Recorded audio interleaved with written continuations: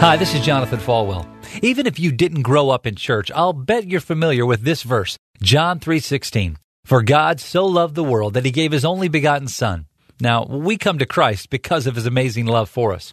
That's the crux of the whole Christian life. Because God loved us, he sent Jesus. Because Jesus loved us, he gave his life for us. That is life-changing stuff. The God of the universe, creator of all, loves us, loves you just like you are at this very moment. You may be thinking, Pastor, you don't know where I am or where I've just come from. Well, you're right, friend, I don't. But listen, Jesus already knows and is still loving you right now despite what your past looks like.